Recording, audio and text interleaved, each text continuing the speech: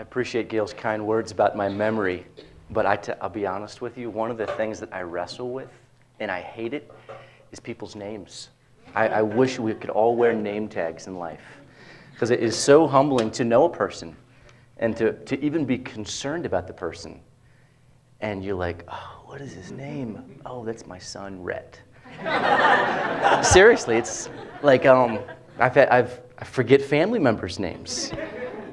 But give me 5 minutes, and I got it. But the Lord's just kind of provided humility, because it's like 5 minutes later, I'm like, too late now. But I'm glad to be here. Gail alluded to just opportunities in ministry that we had here in Bozeman a number of years ago.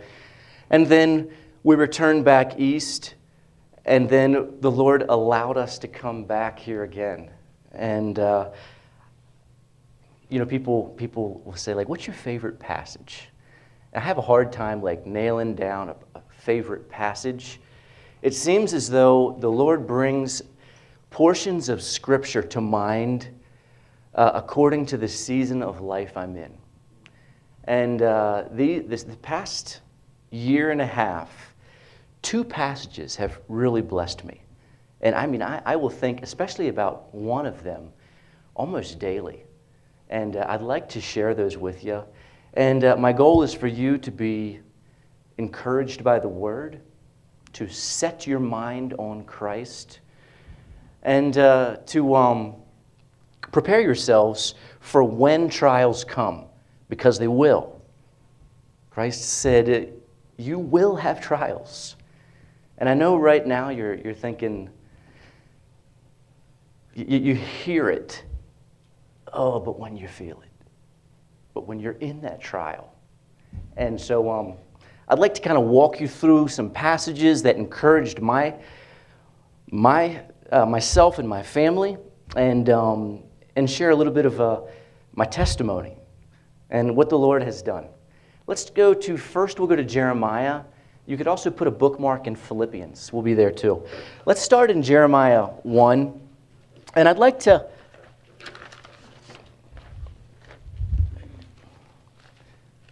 begin, just considering the prophet Jeremiah. Do you remember a nickname for the prophet Jeremiah? What was it? Do you remember? The weeping prophet? And I can relate to that, yeah. Before he was the weeping prophet, who was he? He was the reluctant prophet. The Lord humbles proud men. And proud, fearful men, he humbles their hearts. Let's start in chapter 1, verse 4. Then the word of the Lord came to me, and here's what God said to Jeremiah. Before I formed you in the womb, I knew you. Before you were born, I sanctified you. I ordained you a prophet to the nations. What words of encouragement that God speaks forth towards Jeremiah. And Jeremiah says, Lord God, I can't speak, for I'm a youth. I can't do that. I'm young. He doubts God. Jeremiah is going to call God into question 2 times that we're going to recognize. And this is the first one. He says, I'm too young. Where is Jeremiah's eyes focused? On his own inadequacies. Rather than on what God just said to him, you are my prophet, and I'm going to use you. Jeremiah says, I'm too young. I've done that. I have done that. I wrestle with, rather than focusing on the good things of the Lord, my eyes turn to my own inadequacies, and I doubt him. And that's what Jeremiah does. And so God speaks back words of encouragement to him, and verse 7 says, But the Lord said to me, Do not say I am a youth, for you shall go to all whom I send you, and whatever I command you, you shall speak. Do not be afraid of their faces. You know whose faces he's going to be afraid of? The people from his own hometown. He's from the town of chapter 1, verse 1 says that he is from Anathoth. That's his hometown. Later on, the men of Anathoth want to kill him. And God says, don't you be afraid of them. You will go where I send you. Then the Lord put forth his hand, and he touched my mouth. And the Lord said to me, behold, I have put my words in your mouth. See, I have this day set you over the nations and over the kingdoms to root out and to pull down, to destroy and to throw down, to build and to plant. In verse 7, this is what God says to Jeremiah. Do not be afraid of their faces, for I am with you. He says, Jeremiah, I'm with you. Second, his words of encouragement. Verse 9, I have put my words in your mouth, Jeremiah. You don't have to be afraid of your inadequacies. You need to focus on what I am about to tell you. I'm with you, and my words are with you. And Jeremiah goes and he speaks to the people. And with God's message, Jeremiah goes to the Israelite nation. He calls them to return to God. But the people do not return. They have forgotten God. They have forsaken God. They have made for themselves idols. And because of God's rebellion, because of Israel's rebellion, God says to Jeremiah in 5:14, I will make my words in your mouth like fire, and this people wood, and it shall devour them. What a word picture. Jeremiah, I'm going to take my words, put them in your mouth. The people will be like wood, and the fire will devour them. Now go. Go to Jeremiah chapter 12. And this is the second time that Jeremiah is going to call God into question. You see, war is coming. Captivity is coming to judge Israel. And it's going to come from another nation. And right before chapter 12, the men of Anathoth, they say to Jeremiah, if you prophesy against us, if you speak against us, we're going to kill you. And so Jeremiah is kind of taken back. And in verse 1, he says, righteous are you, O Lord, when I plead with you. Yet let me talk with you about your judgments. God, you're righteous. I know that you are righteous. But I got a question for you. I want to talk to you about something. Why do the way of the wicked prosper? Why are they so happy who deal so treacherously? You have planted them, yes. They have taken root. They grow, yes. They bear fruit. You are near in their mouth, but far from their mind. But you, O Lord, you know me. You have seen me. You have tested my heart toward you. Put them out like sheep for the slaughter and prepare them for the day of slaughter. How long will the land mourn and the herbs of your field wither? The beasts and birds are consumed for the wickedness of those who dwell there, because they said, he will not see our final end. Do you see what Jeremiah is doing? He recognizes who God is, but he says, I just got a question about your timing. I'm not happy, and I don't understand why the wicked are prospering and why it's so rough for this prophet. Have you ever questioned God? God, I know your word says this. I got a question for you, though. We went back east, and one of our kind of a life goal as a married couple was to build a home. I don't know, 20 years ago. My dad and I bought a farm together. And there was places on the farm where we wanted to build a house. And so we went back east, and that was one of several goals that we had. And we tried and tried and tried to build a house for our family on the farm. We tried in one spot, and it was too rocky up on the hill where you could see the sun set and rise. Too rocky, wouldn't perk, which means that you cannot get rid of water. You want a house, you have to first prove that you can get rid of water. Secondly, you got to prove that you can get water. You can't do those two things, no house. So we moved to another location, and we did a perk test at least 3 times, 3 different times, and you dig a 17-foot hole, and you dump water in, and you measure it, and you time it. And then if that passes, you dig a 9-foot hole, you dump water in, you measure it. If that passes, you dig a 3rd hole that's 7 feet, you dump water in, you measure it, you time it, and if all 3 of those work, you have 1 completed perk test. You need 3, okay? We could get 2, but not this one. And then this one, but not these 2. And we dumped thousands into this project. Digging holes. One day I was doing hay with my dad, and the neighbor came over who was a crazy school teacher. His name's Bob. We called him Crazy Bob. And he's like, hey, he's like kind of a hippie guy. And he's like, how's it going? I was like, good. I was just in Montana. I did a wedding. He's like, wow, I just did a wedding too. I was like, really? And he's like, yeah, I married 2 lesbians. Isn't that cool? And I was like, it's just kind of taken back. And I was like, I didn't do that.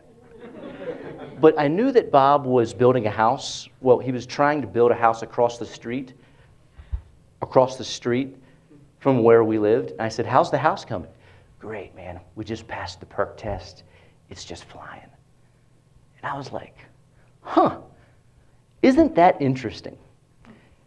Like when I say across the street, I mean like from here to the dorms. Same dirt, same hill. And our neighbor who is not a believer, openly rebellious against God, it's just going fine for him.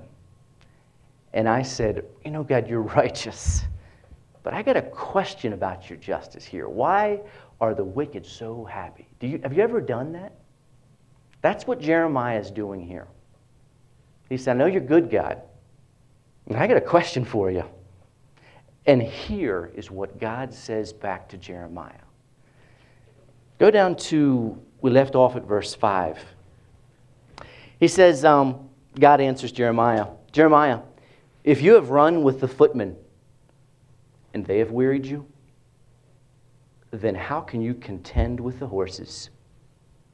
And Jeremiah, if in the land of peace in which you trusted, they wearied you, then how will you do in the floodplains of the Jordan? So a couple of you have heard me give this lesson before, and it's because it's deeply impacted me. This is one of them. And pretty much what God is saying to Jeremiah is, Jeremiah, in life there are horsemen. When you go to war against the horsemen, let me back up. There are foot soldiers.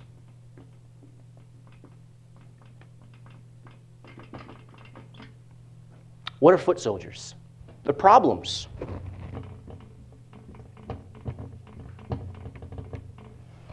Jeremiah, if you have problems at this level of life, when the foot soldiers are coming with their bows and arrows, what are you going to do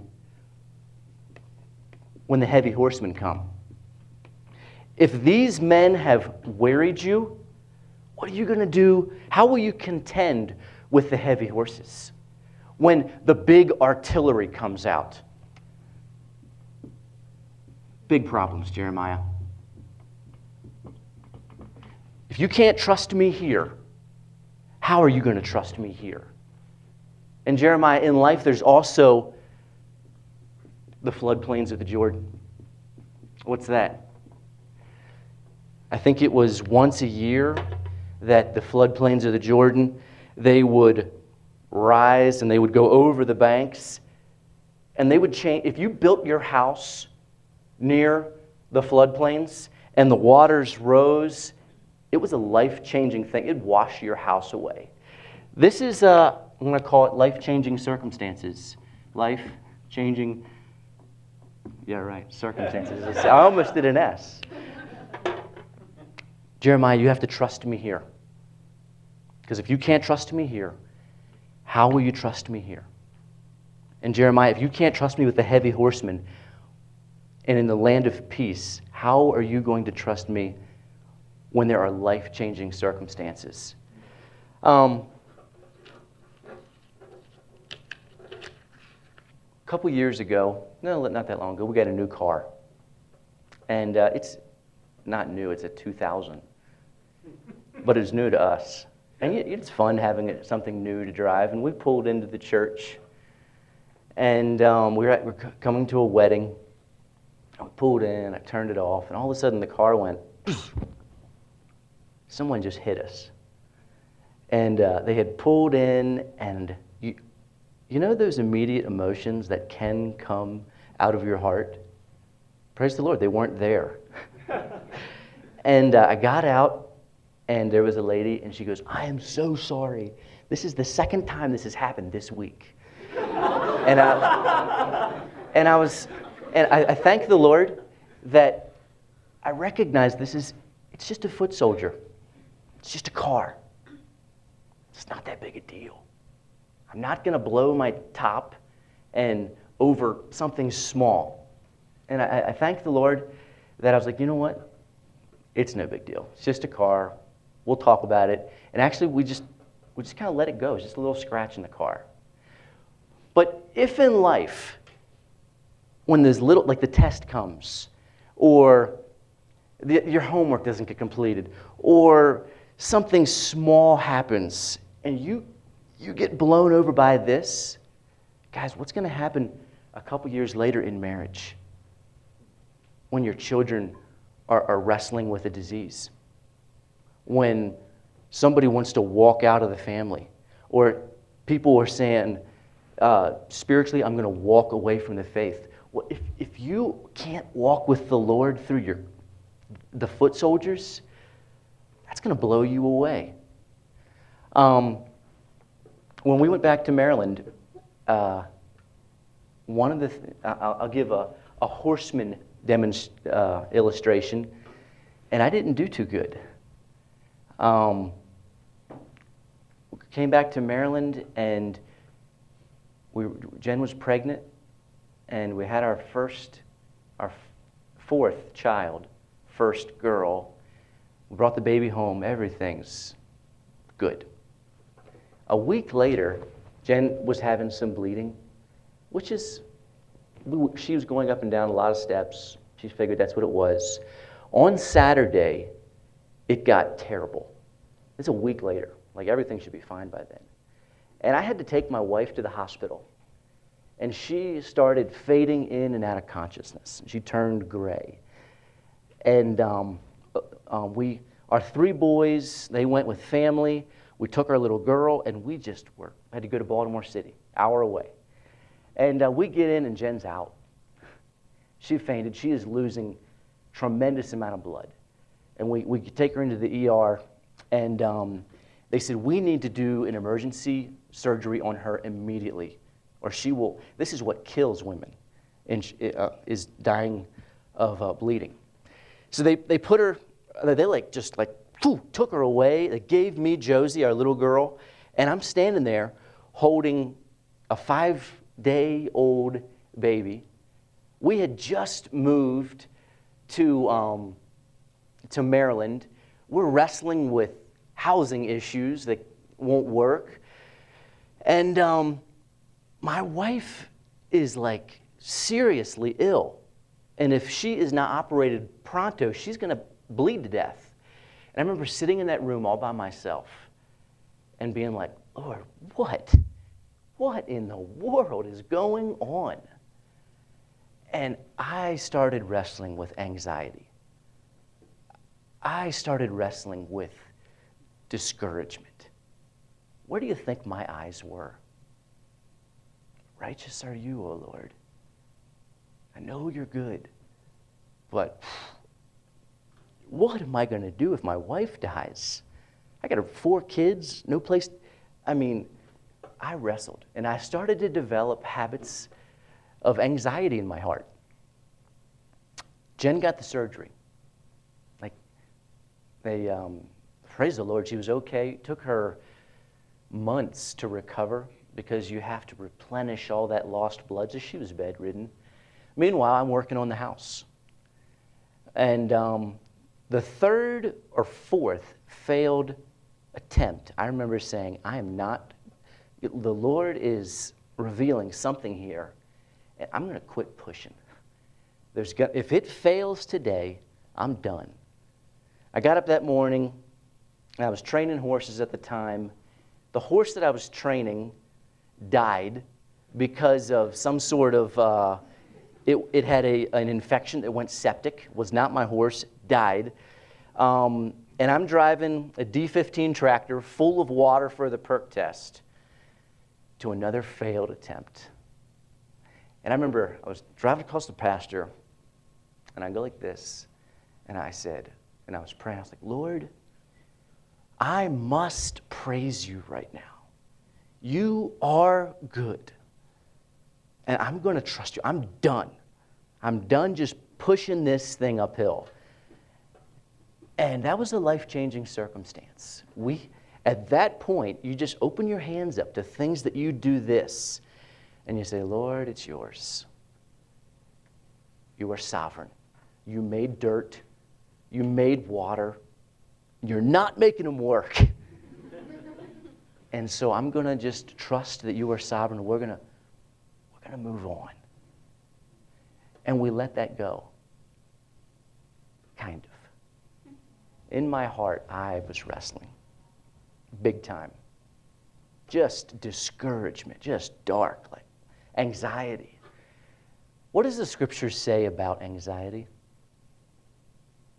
What do they say? And what does it say? That's like a slap in the face. When someone says, well, when you're wrestling with anxiety and someone says, God says, don't be anxious. Yeah, I know. Let's turn there. Go to Philippians 4. This is the second passage that I'd like to weave into Jeremiah that has brought a tremendous amount of comfort and has taught me so much. Yes, be anxious for nothing. But the verses before that, I'd like you to look at those too.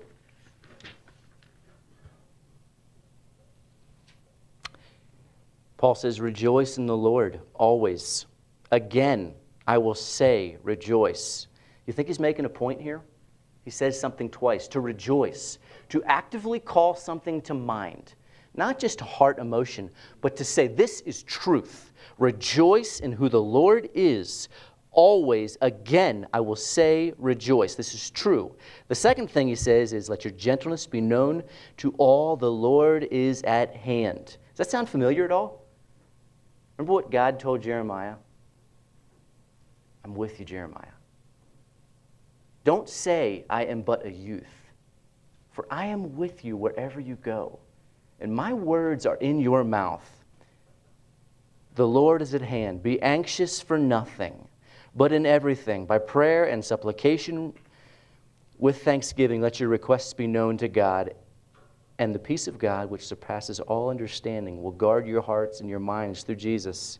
The next thing that Paul tells the believers here after the anxious part is, with thanksgiving, let your requests be made. This is something that I had to learn to do, to force my heart to be thankful. Even when I didn't feel thankful. To remember who God is, and then everything that I saw that was good, I would give God credit for. And I remember people would give us free meat. And I'd be like, Lord, thank you for providing. I will be thankful for that. Another thing that happened is I was shoeing horses one day. And this is what I do for a living. I work with horses. And I put a the last nail of the last foot of the last horse after 22 horses, okay? We're finishing the day up. I drive the nail through, and the nail sticks out that far out of the top of his hoof. He kicks me. He jerks his foot away. They don't have hands, they have feet, hoofs. He takes his hoof, he jerks it away, and he sticks the nail through my hand. And then the nail's in my hand, so he shakes it and rips it down. And I'm looking at my hand, and I'm like, white things. And I thought it was horsehair. And I grabbed at it, and it was not. It was me. And the guy who was holding the horse was like, he goes, that's not good. What do you think's going on in my heart right now? Man, anxiety. I need this hand, God. If I don't have this hand to work, I'm in trouble. And I've been reading Philippians 4 about don't be anxious about anything, but give thanks. And so I was like, I'm going to pray. I'm going to do this. I'm going to be thankful. And the guy who was holding the horse is not a believer. And I said, man, I'm really wrestling with anxiety right now. I'm just going to be thankful. And I said, I'm so thankful you're here. And he's like, and I said, I am so thankful that it's not my right hand. And I'm so thankful that it's not worse than it is. And I'm so thankful that we're close to the hospital. And I remember just like forcing, I'm going to be thankful for who God is. And I'm going to remember him now. And he looks at me and he goes, do you want me to wrap that up for you? And so we wrapped it up. We finished the horse. And I went to the hospital with my hand all wrapped up. And after I was done, had stitches across my palm, and I was looking at my hand, and I was just praising the Lord. And I remember driving down off the highway and looking at my hand, and I was thinking, I'm going to let this be a reminder of me, to me, what Christ has done on my behalf. The nails in his hand, the scars that he bore, I'm going to remember that he has bought me, and I am his. I am redeemed. And I just started forcing myself to remember who God is, to be thankful. And oh yeah, the Bible says don't be anxious. But I had kind of forgotten about that. And what I want to encourage you with as we look at this passage is I have two questions for you. First, are you rejoicing in the Lord? Not just when you feel like it, but when Paul says rejoice in the Lord always, it's an active. Actively call this to mind. And are you doing it here when your car gets hit? When you don't get the grade you want? When your little schedule things don't work out? When are you actively remembering and delighting and thanksgiving here? The second thing is, what I want you to remember too, is that God has given you a powerful tool, and that is it's your memory. To remember who you are apart from grace. Like, wouldn't it be nice? Wouldn't it be nice is that when we put our faith in Christ, is that he would just erase all the memories of those sins. But he doesn't. And I find that as I remember who I am apart from Christ, it drives me to rejoice and delight in who he is. Your memory is so powerful. Redeem your memory by, Christ said, to him who has been forgiven much, loves much. When you remember who you are apart from Christ, you will remember how far down Christ reached to deliver you out of that. If you only think you've been redeemed from this much, you'll find that it's not that great of a Savior. But when you remember that you have been delivered and bought from this much, where sin abounds, grace abounds. Reuse your memory. The second thing I'd like to challenge you with is, are your conversations before God and men, Are they characterized by thanksgiving? Or are they characterized by complaining? Where are your eyes focused? My wife is so gracious, and I remember during these times I'd be like, "Oh, Jen, I'm so discouraged," and she would say, word for word, "Where are you looking?" I was totally looking at my circumstances. And then we would talk together about who God is and what He is doing and how He has provided for us. We are called to praise God with thanksgiving, especially in the trials. I'd like you to remember Job. He said, "Though he may slay me, still I would trust him." I'd like you to remember David, who said, "Your loving kindness is better than life." I'd like you to remember Paul, who said, "For me to live is Christ, and if God takes my life, gain. Because my Savior is that good." That's the alien testimony of a believer. It's so upside down from the world. When you see the goodness and you delight in Christ, these things will happen to you in life. They're coming. Just give it some time. But the Lord is so good. He is so good through all of it. I'm going to close with this. These are the practices by grace that you must start with the foot soldiers in life, so that when the horsemen come, we are not beat down, and when the plains of the Jordan are flooded, we are not swept away with them. Philippians 4:7 ends with this: "And the peace of God, which surpasses all understanding." This peace that you can have in these times, they pass all understanding. Now, the peace of God, I lost my place.